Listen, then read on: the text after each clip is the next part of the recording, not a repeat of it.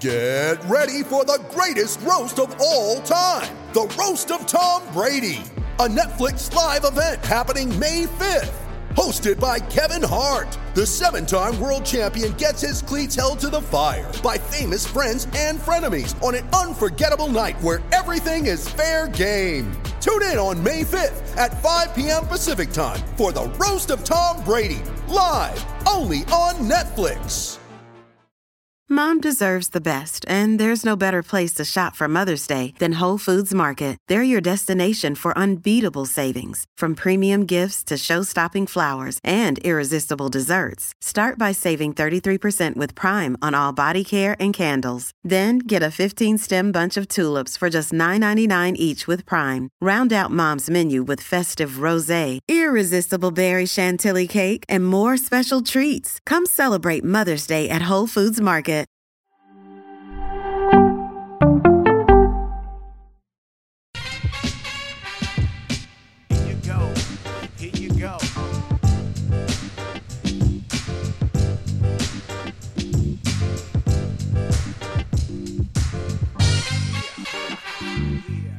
PSP.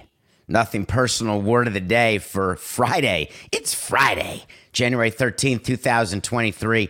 PSP as in the Patriots Succession Plan. Can't you just picture Robert Kraft calling a meeting like Brian Cox would on the TV show? All of his coaches are there, like all of the sons in Succession. You've got Jeremy Strong and everybody's sitting there, and Macaulay Culkin's brother, and they're figuring out who's going to finally take over for Bill Belichick. He's been there now, 23 years, since 2000, 6 Super Bowls, likely the most famous and best and most successful coach. Hard to argue. I mean, he's such a curmudgeon, right? Him and his hoodie. I mean, the opposite of Dan Reeves. Maybe that's part of the issue, but he gets up there and, okay, on to next week. So he sits down with Robert Kraft, and Robert Kraft says, hey, we haven't won a playoff game in 4 years. Every time we let one of our coaches go, they're not all that successful coaching. So maybe you ought to give some of your responsibilities to other people. So he went ahead and let Matt Patricia and Joe Judge call the offense this past year. Did not work. Patriots missed the playoffs for their 4th year in a row. Does Robert Kraft finally say to Bill, hey, listen, it may have been Tom.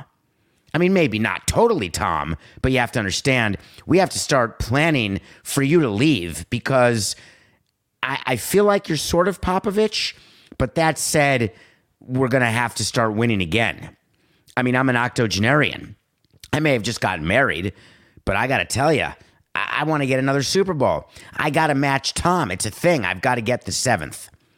So what the Patriots are doing with their succession plan, and we talked a couple months ago about owners and their succession plans, and that's much more estate planning. That is much more figuring out from a tax standpoint. That's much more having the sport that you're in, the league, have your succession plan in case of emergency, in case of tragedy.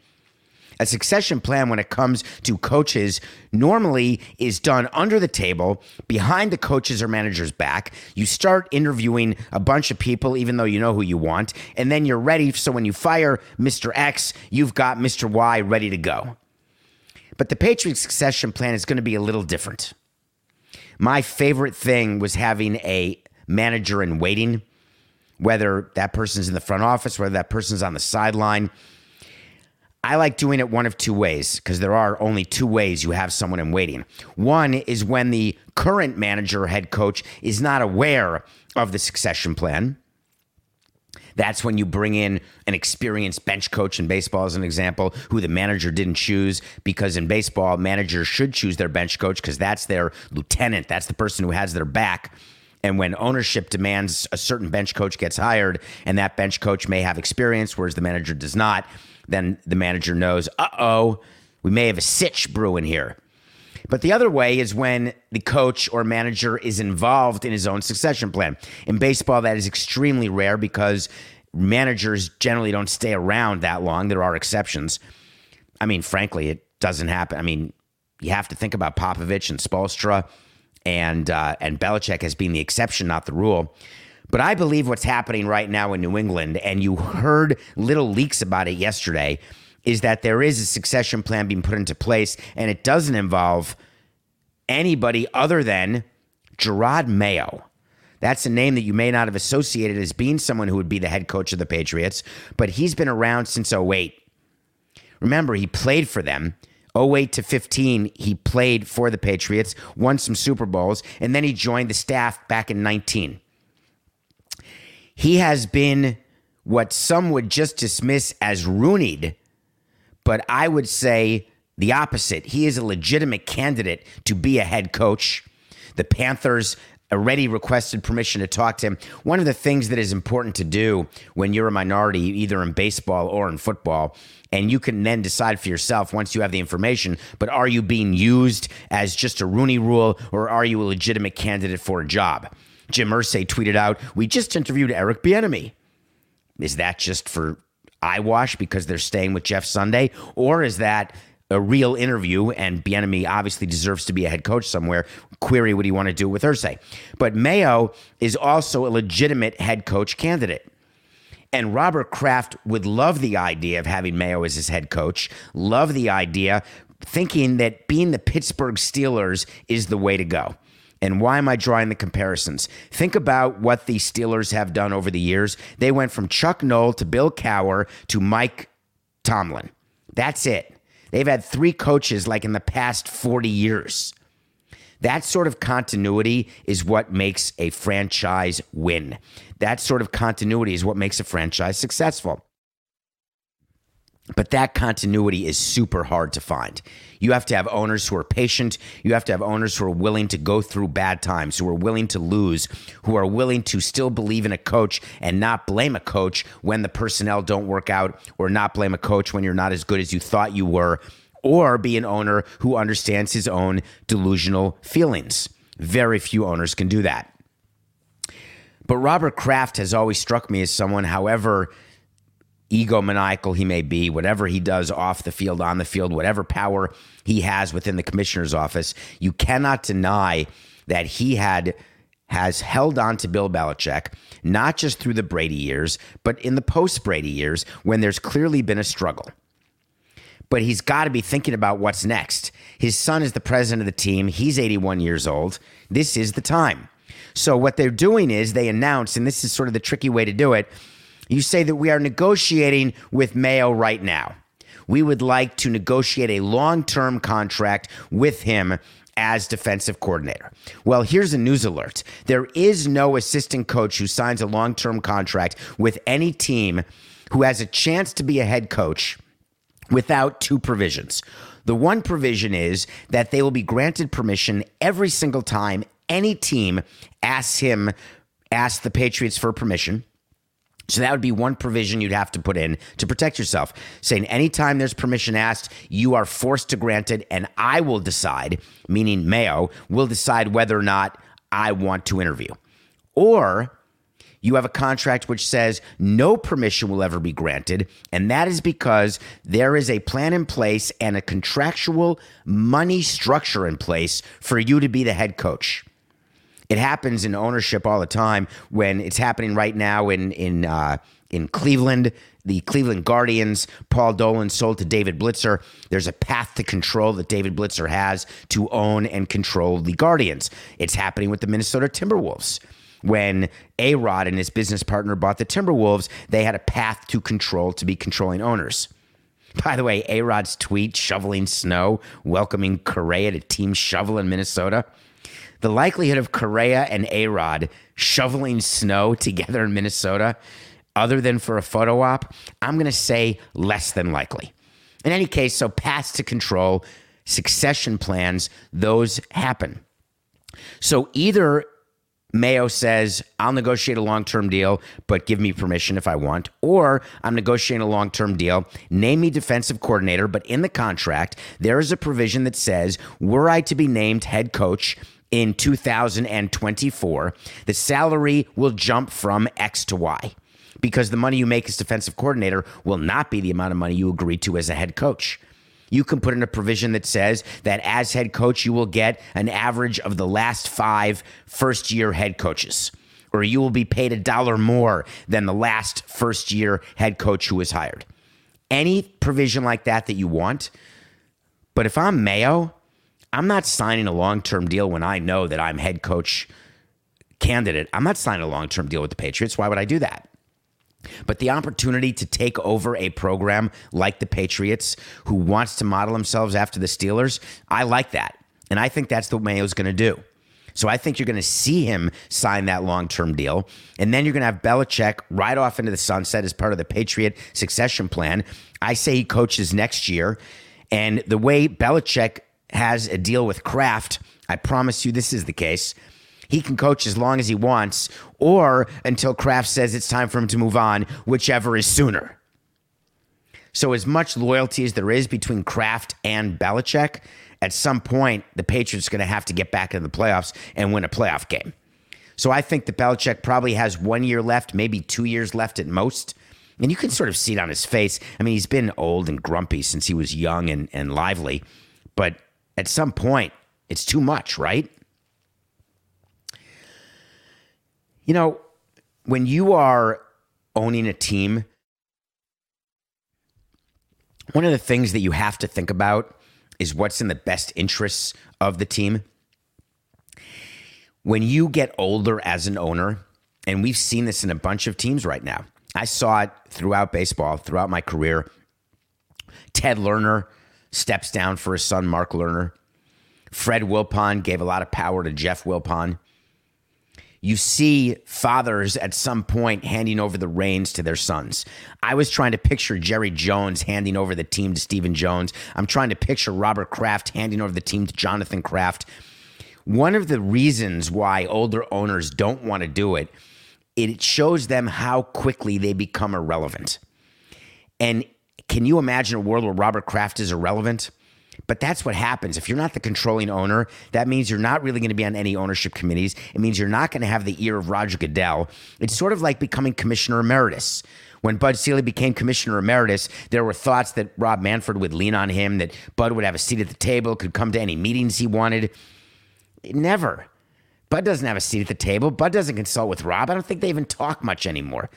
When Bud calls, my guess is there's eye rolls. And that's not because Rob doesn't like Bud or Rob isn't thankful for getting the job or for being the one who Bud wanted to have in the job. It means that time passes. Your window of power and your window of relevance ends. And recognizing when that point is, man, it's hard. You know, we talk about it with athletes, don't we? Hey, you're over the hill, like time to retire. And so the athletes say, no, rip the jersey off me. I can still do it. Owners are the same way. It's going to be interesting because what I would love to see is Robert Kraft and Bill Belichick to ride off into the sunset together. They could go to a press conference. They could sit there. They could have Mayo at the press conference. How great would that be? I think Roger Goodell would love that. All right, we'll see what happens. What about Woody Johnson? Is he going to ride off into the sunset? I think the New York Jets fans wish that he would, right? Remember when he was the ambassador to the UK under Trump and he put the team in trust, so to speak, and gave it to his brother to run, and his brother was giving you quotes and saying, I'm in charge, I'm in charge. What a bunch of Buffalo biscuits. Woody Johnson never gave up control of the Jets, ever. Now he's running a team that he hired as coach, brought in Robert Saleh. Do I have it, Coca? Just tell me. We're live. Do I have it or not? I'm sorry. Do you ever, I feel like Jennifer Coolidge during the Golden Globes when she says, when you say a name incorrectly, you can't ever say it correctly. Saleh, Robert Saleh. I'll get it now. Thank you. Why couldn't you have just said S-A-L-U-H from the beginning? So Woody Johnson had a problem because the Jets were a good team to start the year. Everyone thought they were going to be in the playoffs, and then they absolutely collapsed, losing their last 6 games, I think. And Woody Johnson was not participating in any postseason press conferences. We thought everything was good, and the Jets were actually on the right road. Well, yesterday, Woody Johnson couldn't help it and decided he was going to talk to reporters. Owners talking to reporters. It doesn't work, right? And the reason it doesn't work is they're too stubborn. They don't want to learn. They don't want to be media trained, and they don't want to have any sort of governor on them. So they say things, and then all the reporters are hanging on every word because they feel like, wow, we're hearing from the owner. So Woody Johnson meets the media, And he tells stories of what he does during games. And this is what he said. I go to the parking lot every game and I talk to the fans, and they're not going to have time to be analytical with me because they're usually cheering, Jets chants and all that stuff. They're optimistic. They've been optimistic. I want to give them what they want, and what they want is wins, and they deserve it. I'm going to try and do everything I can to make it happen for them. No stone unturned. I'm trying to remember the last time I saw an owner walking through a parking lot. It's sort of like staged because you have security with you. It's not like Woody Johnson is walking through without anybody. He's got guards with him. He has security with him. He has other employees with him. And the reason you have to have other people with you is you cannot leave the owner there just to talk to fans because you don't know what he's going to say. Now, no matter how unpopular an owner is, just know that people, when they meet an owner or they meet a president, they don't have the keyboard courage or the cyber courage. They have the need for selfies and the need for autographs. It is the rare person who would go to an owner who walks in and say, "Oh man, you stink, the team stinks." So that is why owners always say, and you'll hear this if you look for this, now you're always going to hear this, "Hey, I think our fans are great, they're all excited, everything seems fine." Well, that's just because you're burying your head in the sand like an ostrich. There's nothing fine with the Jets right now. They need to find a quarterback. They need to decide if they're going to stay with Zach Wilson. What are you going to do with Mike White? Get rid of Joe Flacco, not because his son wore a Dolphins jersey, because he stinks. And so Woody Johnson said, we're going to sign a quarterback if one's there. We're ready to spend money. We know that we're just a quarterback away from being great. Can you name the Jets quarterbacks since Joe Namath? How many have there been? It's not like Pittsburgh Steelers coaches, right? I mean, can you go back as far as Richard Todd? You want to celebrate Mark Sanchez? I'm okay. You can celebrate that if you want. All these teams who don't win all say they're a quarterback away. And when they get a good quarterback who doesn't work out, they say, all right, we need to give him some wide receivers. When that doesn't work out, they say, man, our defense stinks. It is page 7 of the playbook to say when you're not winning that there's a part of your team is the cause, when it's fairly obvious what the cause is. I like the owners who stand up and say, man, our evaluators suck. We had an opportunity to draft high up, and we took Zach Wilson. What a disaster. They're giving him $35 million next year to hold a clipboard. And what are they going to trade for Derek Carr? What's their plan? Free agent? He's claiming he's going to leave no stone unturned. It sort of bothers me a little bit that he would do this. Talking about how great our defense was after 2 years ago. They were terrible, and now they're ranked high. Therefore, we have a good defense. Our offense should have been better, but they weren't. So it's time to fire the offensive coordinator, the offensive line coach. The wide receivers coach is the one kicked out of football for gambling. So they're going to have a whole new offensive system put in. A brand new quarterback. It's starting to remind me a little bit of the Colts. Is that the team, Coke? I'm totally blanking on a Friday. What's the team? They've had 5 quarterbacks in 5 years. We talked about them this week. Brand new quarterback every year. I do think it was the Colts. It was. And we know very well that doesn't work. Continuity. So if you're a Jets fan, you're a Patriots fan, or you're just a fan of any team in the AFC East, wondering when it's going to get better for your team, here's a surprise for you. The Jets and Patriots are not getting better. The chances of the Jets bringing in a top-flight quarterback, I'm going to say de minimis. Coca just gave me a good stat, and I'm going to give it to you. We're live. Coca's giving me stats in my ear. There's been, in 30 seasons, only Chad Pennington has started 5 seasons or more as quarterback. How many of you have that? I didn't have that. Chad Pennington. Holy crikeys. Finding a good quarterback is very difficult. You draft one, you trade for one, you pray. Sign one as a free agent. You could end up with a Russell Wilson. You could end up with a Patrick Mahomes. The Ravens had their quarterback, Lamar Jackson, trying to figure out what to do with him. We've touched on previous shows. Lamar Jackson announced, not through the team, it was sort of like his announcement that he's not playing this weekend against the Bengals in that rematch of Week 18. And I'm sad for Ravens fans because you want to lose with your best. Just like I was sad when it was Hostetler playing for Sims until Hostetler won a Super Bowl and I was happy. Just like I was sad when Brady was playing for Bledsoe until Brady won the Super Bowl and then I was happy. Just like I was sad when Foles played for somebody. Oh, God, that was going to be such a good segment. Give me the name so I can go right into the segment and do it right. Who did Foles replace? Was it Carson Wentz back in Philadelphia? All right, ready? 4-8-69. And then when Foles came in for Wentz, I was happy and won a Super Bowl. Do you think who's replacing Lamar Jackson can get it done? Think they can even get past the Bengals? He released a statement on his social media basically saying he was out Sunday. If you're the Ravens, you got to figure out what you're doing with Lamar and don't let it leak too far into the offseason. If you're going to tag him, tag him. If you're going to sign him, sign him. If you're going to trade him, trade him. If you're going to tag and trade, sign and trade. Don't let your franchise be bogged down or held hostage by a player. And this reminds me of the Deshaun Watson situation with the Texans. Not that Lamar Jackson should be in the same sentence as Deshaun Watson. But it's any player who is holding you up. Your job as an executive is to stop that. You know there's only 3 outcomes with Lamar, right? Sign him, trade him, tag him. It's not like this is coming up as a surprise. They've been ready for this. They've been negotiating a long-term deal with the guy for over a year now. You know whether or not he's going to take below Watson and above Murray. You know whether or not you're willing to go there. It's not like something's going to change. Oh, he has a sprained MCL. He may take less money. That's not how athletes think at all. Whatever he demanded last offseason, he's not changing his demands because he missed 6 games or because the Ravens didn't have a good season. He's simply not going to do it that way. So the ownership of the Ravens, they've got an interesting decision to make, and they're going to make it. They're going to bring Lamar Jackson back. They're going to end up franchise tagging him, and then they're going to let him play next year, prove health, and then maybe sign him before his second tag to a much longer-term deal. As a matter of fact, Coca, let's do a wait to see on that. We can do an official wait to see, all right? Lamar Jackson, wait to see when I tell you something's going to happen. Hey, this is nothing personal. We're live. Coca wasn't ready. I wasn't ready. It just came to my head. We're doing it. Wait to see when we tell you something's going to happen. It either does or doesn't, and we'll revisit it. I guarantee you that.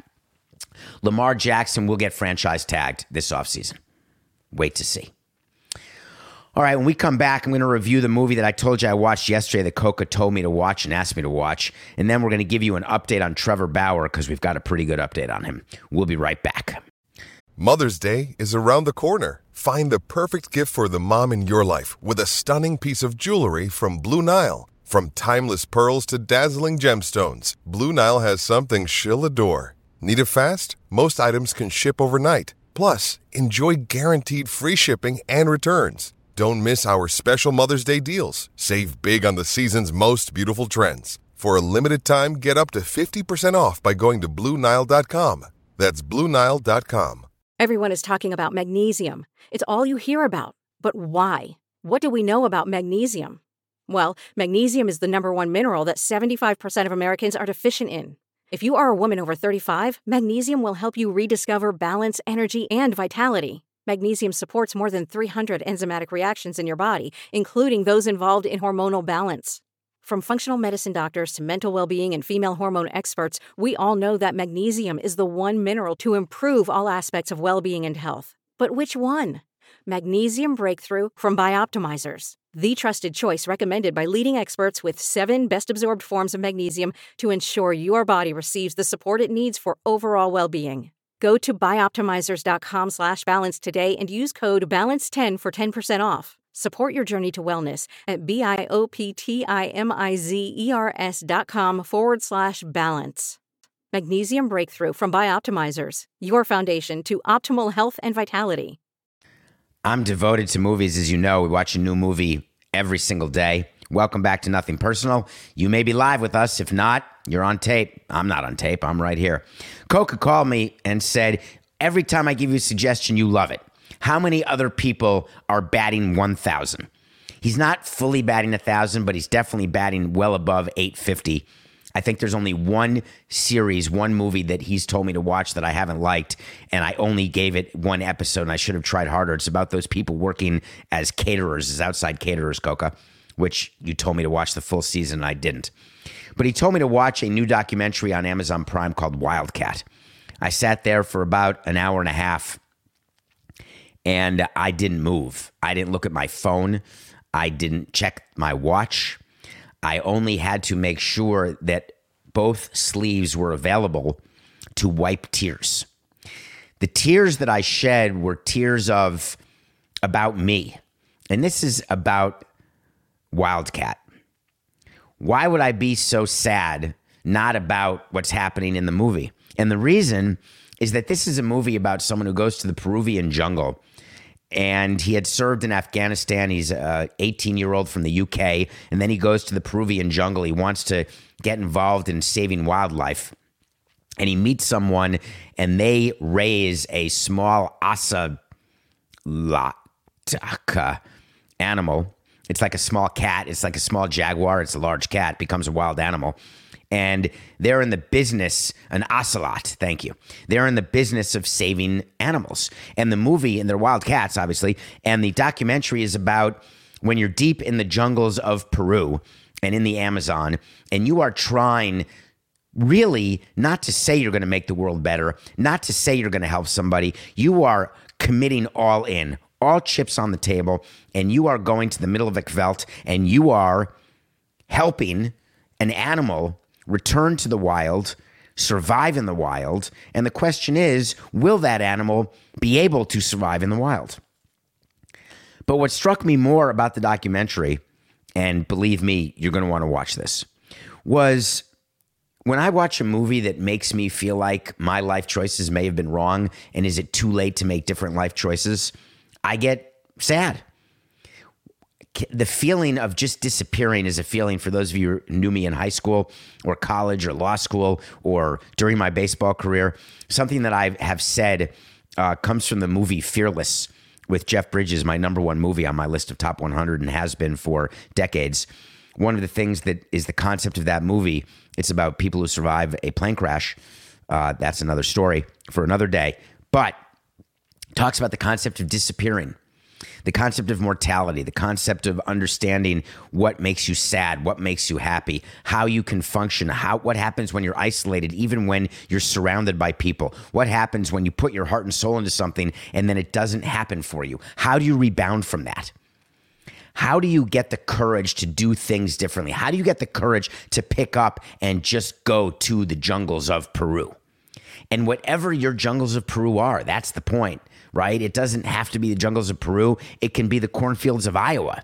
It can be the city of New York. It doesn't matter.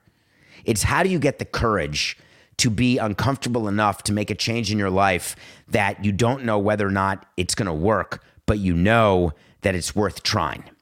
And so what made me sad is that I've done a lot of things, and I'm making this about me because it's my show, and I'm going to make it about me. It's our show, but I don't want to make it about Coco right now, but I could. By the way, Coco, I could bring you on right now and talk about this documentary as it relates to you. That's for sure, but I wouldn't do that to you unless you want to do that to yourself. Maybe episode 1000, you'll bare your soul for all of us. But I was just thinking about what it would be to disappear, what it would be to care about something so much that you're okay being in isolation, you're okay putting your chips in, you're okay making a difference in a way that doesn't involve things that sometimes you feel like don't have meaning. Wildcat, believe me, it is worth your time. All right, Coca. You know what I want? I want to talk to Samson. So you want to talk to Samson? No, I don't need a hug. I'm not telling you to feel badly for me. I'm the luckiest person I've ever met. But anyway, so you want to talk to Samson. It's from a movie, Half Baked. If you haven't seen the movie, go watch it this weekend. It's way better if you're 35, 69th baked. But if you can't be, you're still going to enjoy it. There's a character named Samson. People want to talk. If you want to ask me a question and talk to Samson, get on Twitter at David P. Samson. Get into Apple, write reviews. Follow me on YouTube. You can put it in the YouTube comments because Coco follows those. Here we go. I prefer you to call me by my name. I mean, not in a Armie Hammer sort of way, but more like in a Timothée Chalamet sort of way. This question did not have my name in it, but it was good enough that I'm still going with it. Now that Bauer has been released, what next? That is, you win. You know who you are. That's the shortest question that we've put on the air. as part of our shows. I think, what are we, in number 732 of regular shows since October of 19, not counting mailbags or sit-downs or bonuses?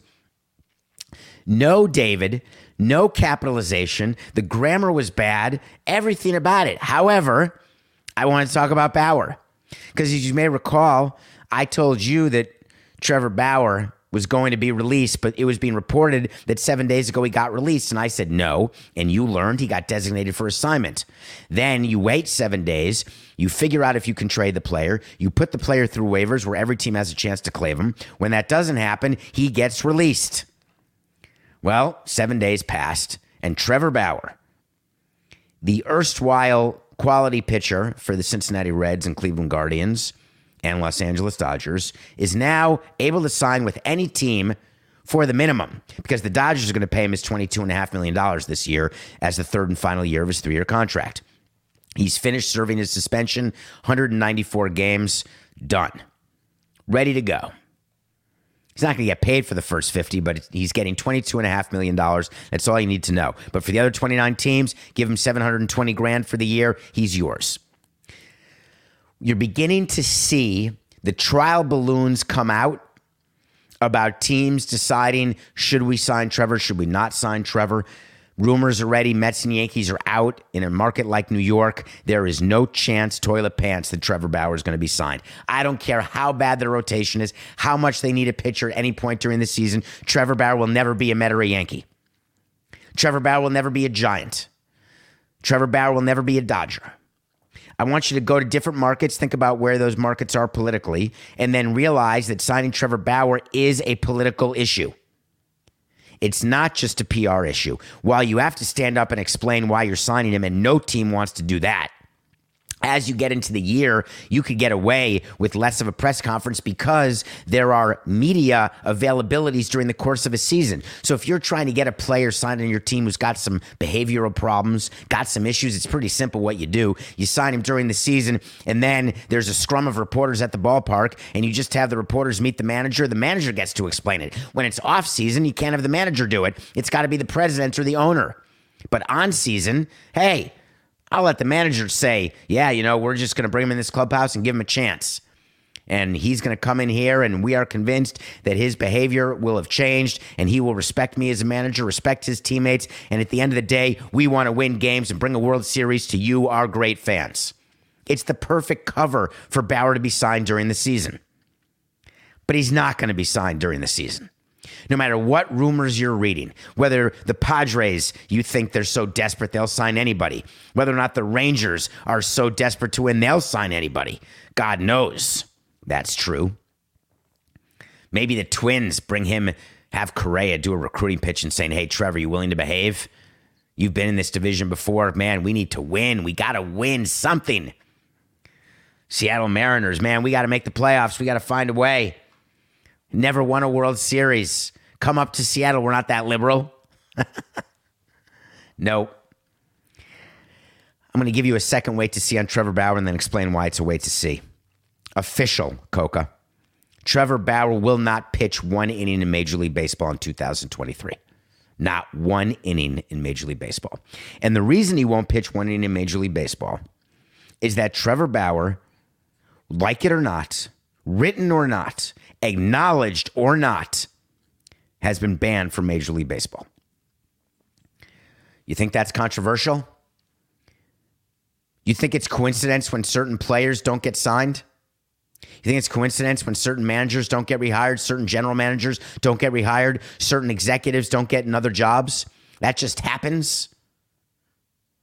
Or is it there's conversations that go on saying as an industry, we'd be better off not having this happen, not having that person in a position of authority, not having this person put on a uniform again. It's a company. Let me give you an example outside of baseball for all of you who are being critical of sports leagues operating that way and yelling the name collusion, collusion. Take another business, any business. Take a big business that you love. You want to talk about Starbucks. You want to talk about Amazon. Do you want to take your local business with not two, but one store, right? A mom and pop shop, they're called. Both sides of the scale of business. the multinational trillion-dollar company, or just the people who are making it work, trying to sell you goods at the five and dime? Is there a benefit to having those people hire someone who they do not want to hire? Is there a benefit to having those people have someone associated with their brand who they think would have a deleterious impact on their brand, which means on their bottom line? Why is it that there are rules in place that you believe exist that people deserve second, third, fourth, fifth chances? Why is it that you want to take the power out of the decision makers? Because you want to speak truth to power? You want to make sure that everybody's fair and equitable and that everybody gets a chance? Welcome to the world. Don't talk to me about your participation trophies. I'm talking to you about reality. Reality is when you're in charge, you decide. And when you're part of an organization, that organization, if you've got partners, you decide as a partnership what's best for the entire organization. Sports is one of the great examples of all time. When you've got partners who have different views of what is helpful to them, yet they're all part of an industry that they're trying to grow together. Do you think a McDonald's franchisee sitting in Des Moines, Iowa, has the same issues as a McDonald's franchisee owner in New York City on 52nd Street and 6th Avenue? Think they've got the same issues, the same expenses, the same problems? When you're working corporate at McDonald's, you've got to deal with all your franchisees, and sometimes you have to make decisions that impact all of them. Sometimes you make exceptions and make decisions that are helpful to only some of them because of their unique circumstances. Guess what? In sports, we do the same thing. There are certain decisions that are helpful to low payroll teams. Certain decisions are helpful to high payroll teams. And certain decisions like, hey, when you make a quarter pounder, it's going to taste like that. Certain decisions are made for both franchisees in Iowa and in New York, or both sets of teams in LA, New York, or Florida, or Kansas City. That is the reason why you have a chairman, a CEO, a president, a commissioner, to understand when the decisions need to be made that apply to everybody and when the decisions need to be made that only apply to some, a few, or one. The decision has been made very clearly on behalf of everybody that Trevor Bauer ought not be associated with Major League Baseball. Will there be an owner who sticks his nose in his partner's eye, who sticks his nose in his commissioner's eye and says, all I care about is the jewelry? Is that even possible that that owner would think that Trevor Bauer is the difference maker? No. That's why I gave you the wait to see. Because the commissioner and other owners are very clear to give teams the ability to do something that they believe gives them a competitive advantage until that competitive advantage becomes so great that a rule changes. Or until that competitive advantage leads to all teams doing the same thing, thereby getting rid of the competitive advantage, to wit, the defensive shift. The job of someone in charge is to monitor. It's to read the room. It doesn't mean you're great at PR. It doesn't mean you're great at holding press conferences. None of that necessarily matters when you are deciding who your commissioner is, who your lead partner is, who your general partner is, who the person is to run your entire huge company. What matters is their ability to understand what drives value for everybody. Trevor Bauer is not driving value on or off the field. You wait to see. All right, nothing personal. Pick of the day. We're 2 in a row. We are HOTTT. Celtics without Jaylen Brown and Tito Horford. They beat the Nets without Kevin Durant. The Nets saw what life was going to be like without KD, and that's Kyrie going 8 for 21. That's chuck and duck and pray. Celtics won again. We are 2-7. All right, I got a lot of picks. Let me go through them. Tonight, we got an NBA pick. Game 2 of Steph Curry. He's back. They're playing the aforementioned Greg Popovich's Spurs. They're giving 8.5. We're taking the Warriors. They didn't win in Curry's first game back. He's going to get his legs under him, and I see a blowout tonight. Warriors minus 8.5 over the Spurs. And now we've got football. Finally, playoffs. Playoffs? Playoffs? You say playoffs?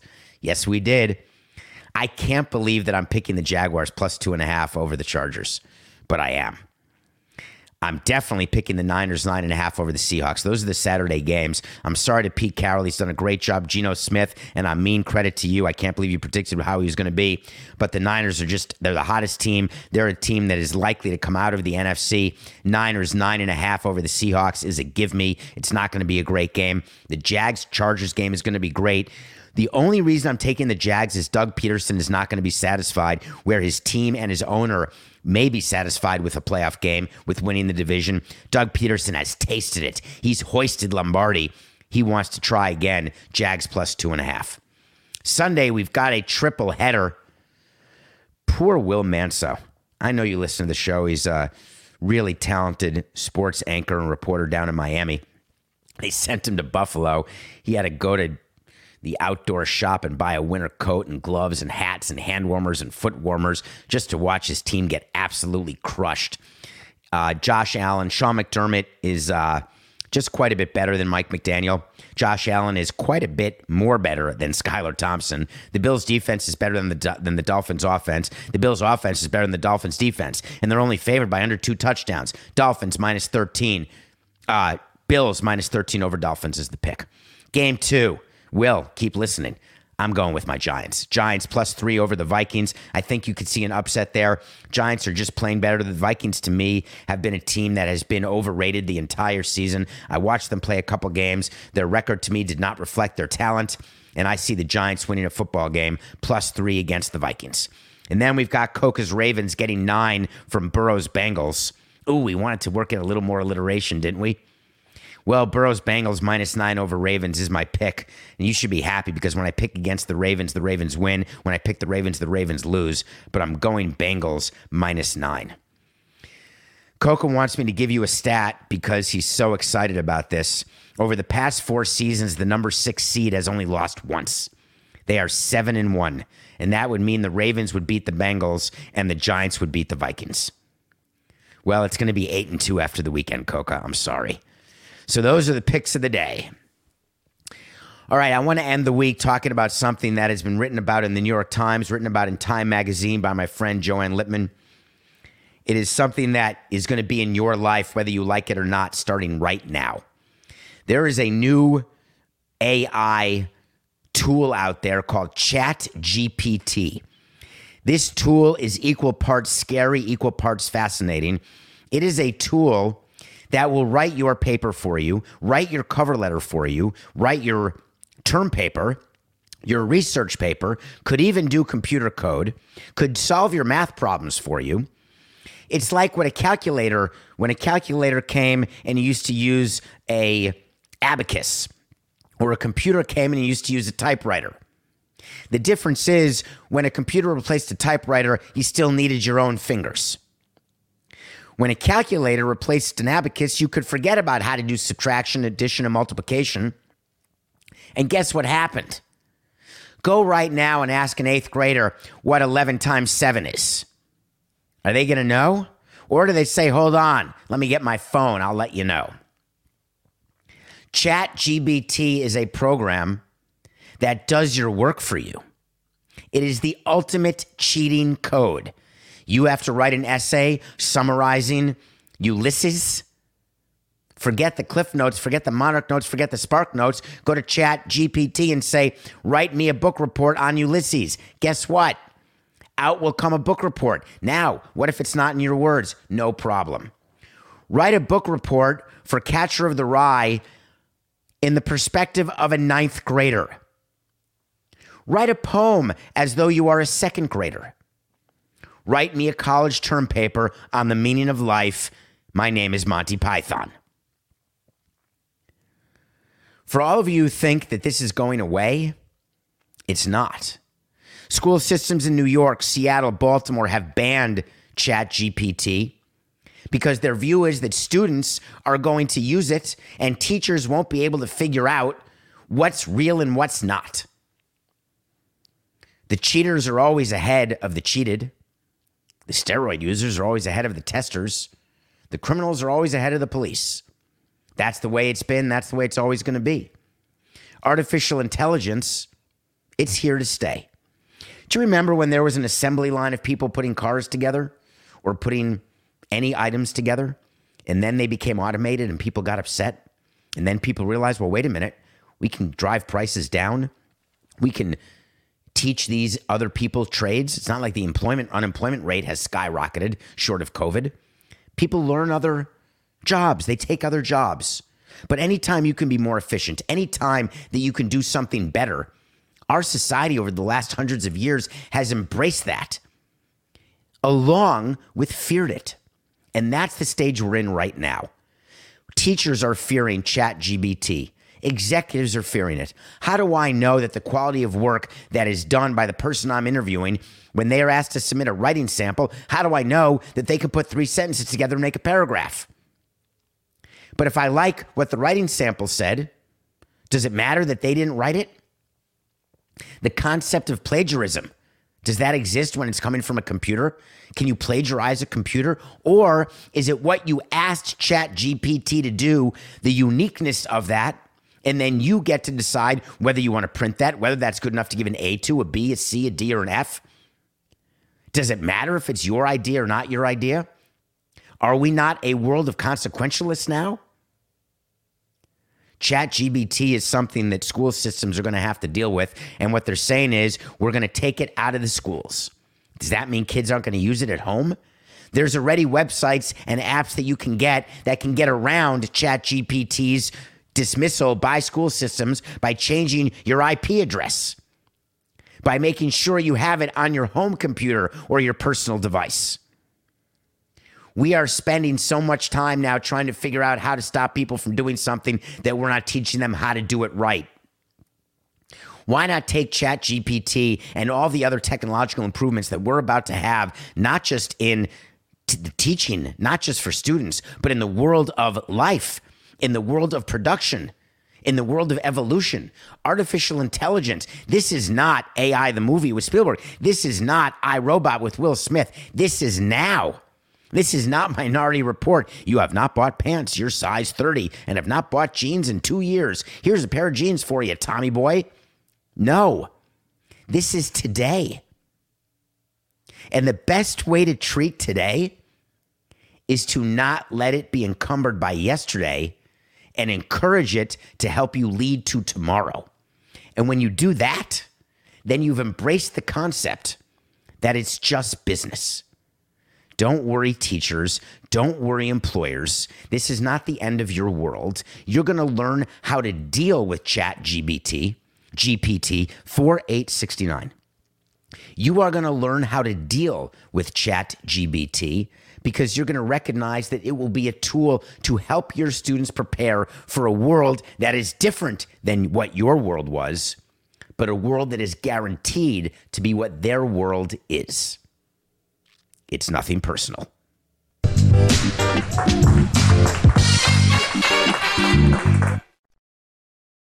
For the ones who work hard to ensure their crew can always go the extra mile, and the ones who get in early so everyone can go home on time, there's Grainger, offering professional-grade supplies backed by product experts so you can quickly and easily find what you need.